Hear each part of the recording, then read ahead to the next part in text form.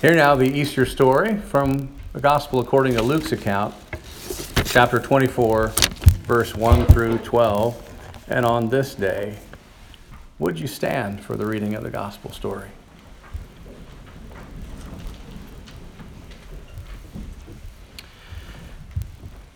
Very early in the morning, on the first day of the week, the women went to the tomb, bringing the fragrant spices they had prepared. They found the stone rolled away from the tomb, but when they went in, they didn't find the body of the Lord Jesus. They didn't know what to make of this. Suddenly, two men were standing beside them in gleaming bright clothing.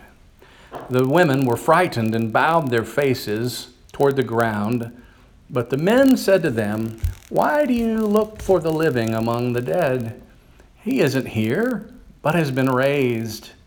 Remember what he told you while he was still in Galilee, that the human one must be handed over to sinners, be crucified, and on the third day rise again." Then they remembered his words. When they returned from the tomb, they reported all these things to the 11 and all the others. It was Mary Magdalene, Joanna, Mary the mother of James, and the other women with them, who told these things to the apostles. Their words struck the apostles as nonsense, and they didn't believe the women.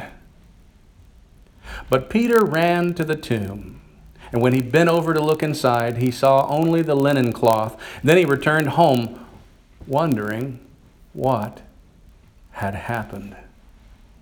Here ends the reading. May God grant us courage and wisdom for interpretation. Let the people say, "Thanks be to God." Thanks be to God. Please be seated. Now, what we just read is the resurrection story according to Luke's gospel. I want to call your attention to just one detail. Okay, maybe two. Hear this phrase again from our reading. Suddenly, two men were standing beside them. Now, I want you to know something. I've never been one of these preachers that likes to hide anything. I want you to know what I know. You may already be aware of this, but in case you are not, I want you to know that the other three gospel writers, Matthew, Mark, and John's Gospels, report this differently. Most scholars believe Mark is the oldest of the four Gospels, and Mark says the women saw one young man dressed in a white robe, just one man. The Gospel according to Matthew says that the women were greeted by an angel of the Lord descending from heaven. Now, that sounds different still, doesn't it? And the Gospel of John, which most believe was written significantly later than all of these other three Gospels, says that Mary was greeted by two angels in white, along with the cameo appearance of the risen Christ. You see, from oldest to latest, this story seems to grow as it gets told. Now, what exactly is going on here, and why in the world would you burst our bubble right off the top of the sermon, preacher? I mean, how can we, some of us show up to Easter and it's all we can do because the whole story is so unbelievable to us. And how can we trust the legitimacy of such a story which seems to have contradictions in such plain sight right there on the pages of the Bible for those of us who are willing to read it? It's almost enough to make us agree with the male disciples who, after hearing the women report what they had seen firsthand, responded, "That's nonsense."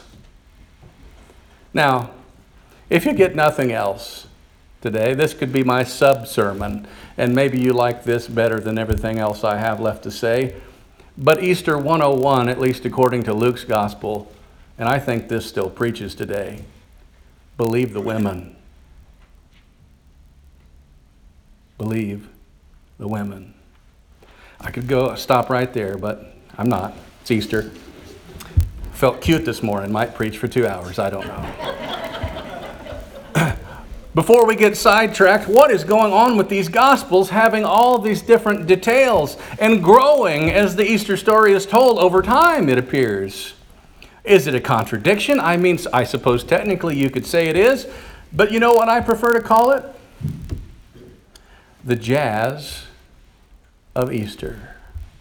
It's jazz, you know. Improvisation. Now, I was a music major in college, and I'm still a music nerd. Trumpet was my instrument. I was pretty good at playing classical music, you know, where all of the notes were carefully written out on a score for me. I was also a pretty good lead trumpet player in the jazz band, which means I could stand at the back of the band where the trumpet players do, because, you know, they're just too cool for the rest of everybody, the way that we act back there. That's trumpet player code. I could play loud, high notes. You know, I could do that as long as they were all on the page for me. Sometimes I'd get so excited, I want to play so loud and so high that it would make all the blood rush right to my head, and I'd look like I was transforming into a human tomato and I might burst. But when you play the lead trumpet part, all the notes are written out for you. There's really not a lot of improvising except with the occasional surprise. You're not improvising normally, but the second trumpet player. Now, I never had the guts to be the second trumpet player, because in most jazz bands, they're the trumpet players who get these solos, these things where the notes are not on the page always. You just have a chord and you say, choose your own notes. You gotta improvise, which after all is what makes jazz so jazzy. Because the soloists have to find their own notes, and they have to use their own God-given creativity and ability to improvise. Now, for me, I found it terrifying to even think of having to improvise, but for a truly talented jazz soloist, this is what makes jazz jazz. The improvisation required can be both frightening, as it was to me, or freeing if a person has the guts to just let it rip. What's going on here, though, with these four Gospels having these different details? It's jazz. It's a little improvisation, a little creativity. As the story is told, there's nothing malicious about the details being slightly different from Matthew to Mark or from Luke to John or to any other. And the truth is, there is no such thing as improvisation without a melody. The melody, the baseline notes are the same.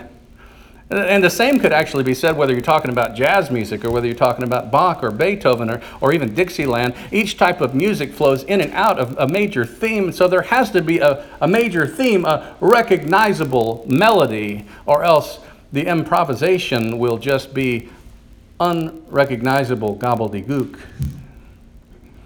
These four resurrection reports in these four different books we categorize as Gospels with a little g are just improvisations on the big G gospel.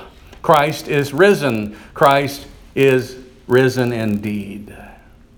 What is central and what is non-contradictory is the main theme of a risen Christ. And then you see, like skilled jazz musicians, each gospel writer adds grace notes. They add runs.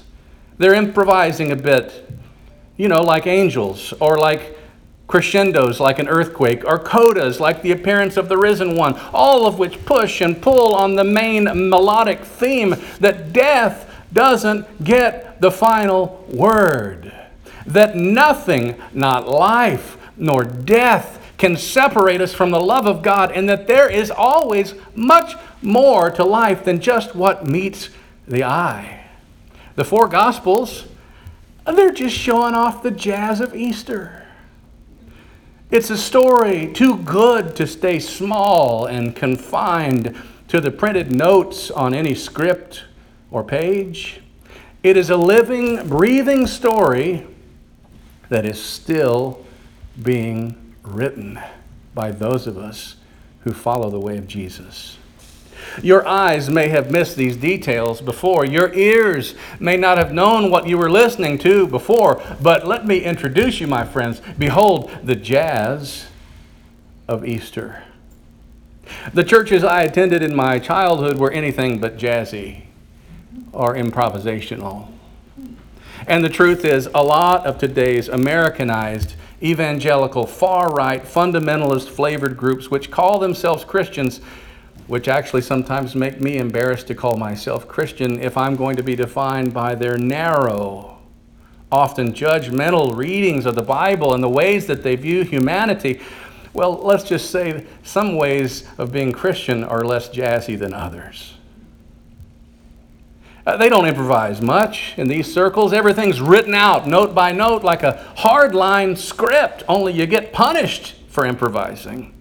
There's no room for error or departure from expectation, from the score. You won't hear people in these circles talking about the differences in these four accounts of the Easter story because they believe the Bible was dictated usually by a very deep, manly voice coming down from the clouds, articulating every syllable and sentence, and that some human beings just were basically taking dictation and writing it all down. That's supposed to be inspiration? Oh, I think it's depressing. Because these doctrines are all well defined and usually by human beings trying to take the place of God and clearly spell it out. But God said, here's how some people live their lives, and it's fine. I don't judge them for it. They say, well, God said it, I believe it, that settles it. And if you don't believe it, well, if you do believe it all, just like they say, well, you're in. If you don't believe it all, just like they say, well, you're out. And by out, let's just be honest, I mean out, as in cast out into an unending conscious pit of hell where you'll forever be tormented at the hands of an angry God in a literal burning place of fire. Now, this kind of thinking among Christians is still so common today. I think we all have a basic concept, even from just looking around, of what it means to be a fundamentalist Christian, a literalist Christian, a doctrinal, dogmatic Christian, a, quote, Bible-believing Christian. It actually requires very little courage or creativity, for me, to be that kind of Christian. You see, everything, as I've said, is all written out. It's all scripted. Just follow the script, but don't stand out from the crowd too much. But there's a really important question facing those of us who want a more loving expression of our faith. For those of us who see that our duty as a Christian to be loving, to be creative, to be kind, and to realize that there is more to life and faith, that human beings have an important role to play in the ongoing Easter story that is still being written today. For those of us who believe that God is still speaking and is still writing the Easter story today, let me ask you a question. What does it look like to be an improvisational Christian? One who may not always get it right, but who's willing to be creative and even just do what it takes to be loving, even if we're not doctrinally pure. All of the rest. What does it take? What would it look like for you and I just to own it? Well, honestly, it feels a little scary when you're first learning to live out your faith without all the rules printed out for you. Without all the certainty, without all the dogma. But once you try it, you may never go back. I call it the jazz of Easter. Something smack dab in the middle of the Apostle Paul's letters, 1st and 2nd Corinthians, that he wrote to the early Christians in Corinth, the Apostle launches into a song and verse, actually a complete symphony, about the nature of what it means to be the church. He says, there are varieties of gifts, but the same Spirit. And there are varieties of services, but the same Lord. And there are varieties of activities, but it's the same God who activates all of them in everyone. Did you catch the main melody of that song? One Spirit, one God. That's the melody. That's the bass line of the claim. But there are countless varieties of expressions of what that looks like in action. There are countless varieties of service that we can offer one another in the name of God, all inspired by God. But you see, each and every single one of us is a special kind of masterpiece in and of ourselves, because we were all created unique in all that we offer the world through the gifts God has given to each one of us. Now, it is less threatening for many Christians just to try to all conform and to all be just the same and all think the same. And everything else has to be uniform and conform. But this, my friends, was never God's design. God made us different from one another so that more beauty is added to the world. Diversity makes the song of humanity so much richer, so much sweeter and fuller. If conformity were expected of us by God, if we all had exactly the same story, life would be monotone and flat. But that's not how it is. And Paul brings home this melody to give us a baseline in Corinthians for living out our uniqueness when he wrote the next chapter in his letter to the Corinthians, and he said these famous words. I bet you've heard these. Now faith, hope, and love abide, these three gifts. But the greatest of these is love. Did you hear it? Love is the melody. But the jazz, the pizzazz, well, that, my friends, is up to each of us. God provides the melody, but we offer our own expressions. We offer our own jazz to the story. It is if it's just now starting to click for you, welcome to the wonderful jazz we call Easter.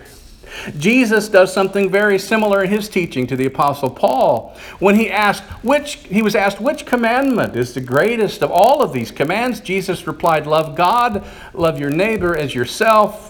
On these two commandments hang all the law and the prophets. And friends, the rest is just commentary because love is the melody. Love is the theme. All the rest is improvisational. It's like jazz. The Christian life and faith are not a script of rules that we're supposed to follow. Love is the melody. Love is the foundational tune. Love God. Love neighbor as yourself. The rest, it's our opportunity to step off the printed page if we dare and to improvise with our God-given unique gifts and expressions. It's terrifying. It's also terrific and freeing. It's so unlike the pressure of having to line up our lives with someone else's rule book and script. It can also be scary, but once you try it, you might become a jazz fan. Some of us have been so accustomed to a legalistic brand of Christianity, it's almost in the water in this part of the country, that we may sometimes wish there were a score all written out for us because it just feels safer. You know, rules give us a chance to have certainty, religious expectations, and all the rest. But when the notes are all written out for us and we're just going by rote and by note, it provides a certain sense of security. But the problem is it's false security. The problem is when we're living out our lives that way without the ability to improvise, we never exercise our God-given creativity and freedom of spirit that God has placed in each and every one of us to share with the world. In other words, we're not playing half the notes in our repertoire. We're merely existing when we live by someone else's script. We're not truly living. I wish I could provide you the music for the jazz that awaits you, dear friends, but I can't give you that. God has placed it within you, and it's up to each of us to find it and to celebrate it and to share it. Say, for example, that your loved one dies, and you find yourself immersed in grief, and you ask, why did this happen? Where in the world is God in all of this? And how in the world does my faith help? What do I do now, preacher? And as a minister, all I can do is love you and pray with you and stand with you and cry with you or laugh with you. But I can't provide you the melody line, the major theme.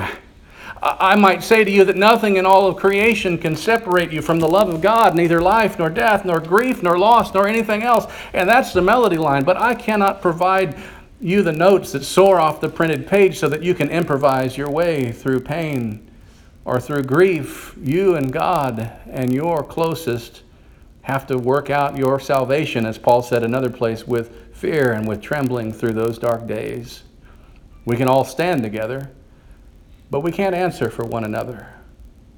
The authors who wrote the Easter story in the four Gospels we call Matthew, Mark, Luke, and John, they were doing what they were created to do. They found their own inspiration. They shared their own expressions of this sacred story. And the details, they were different, even though the melody was the same.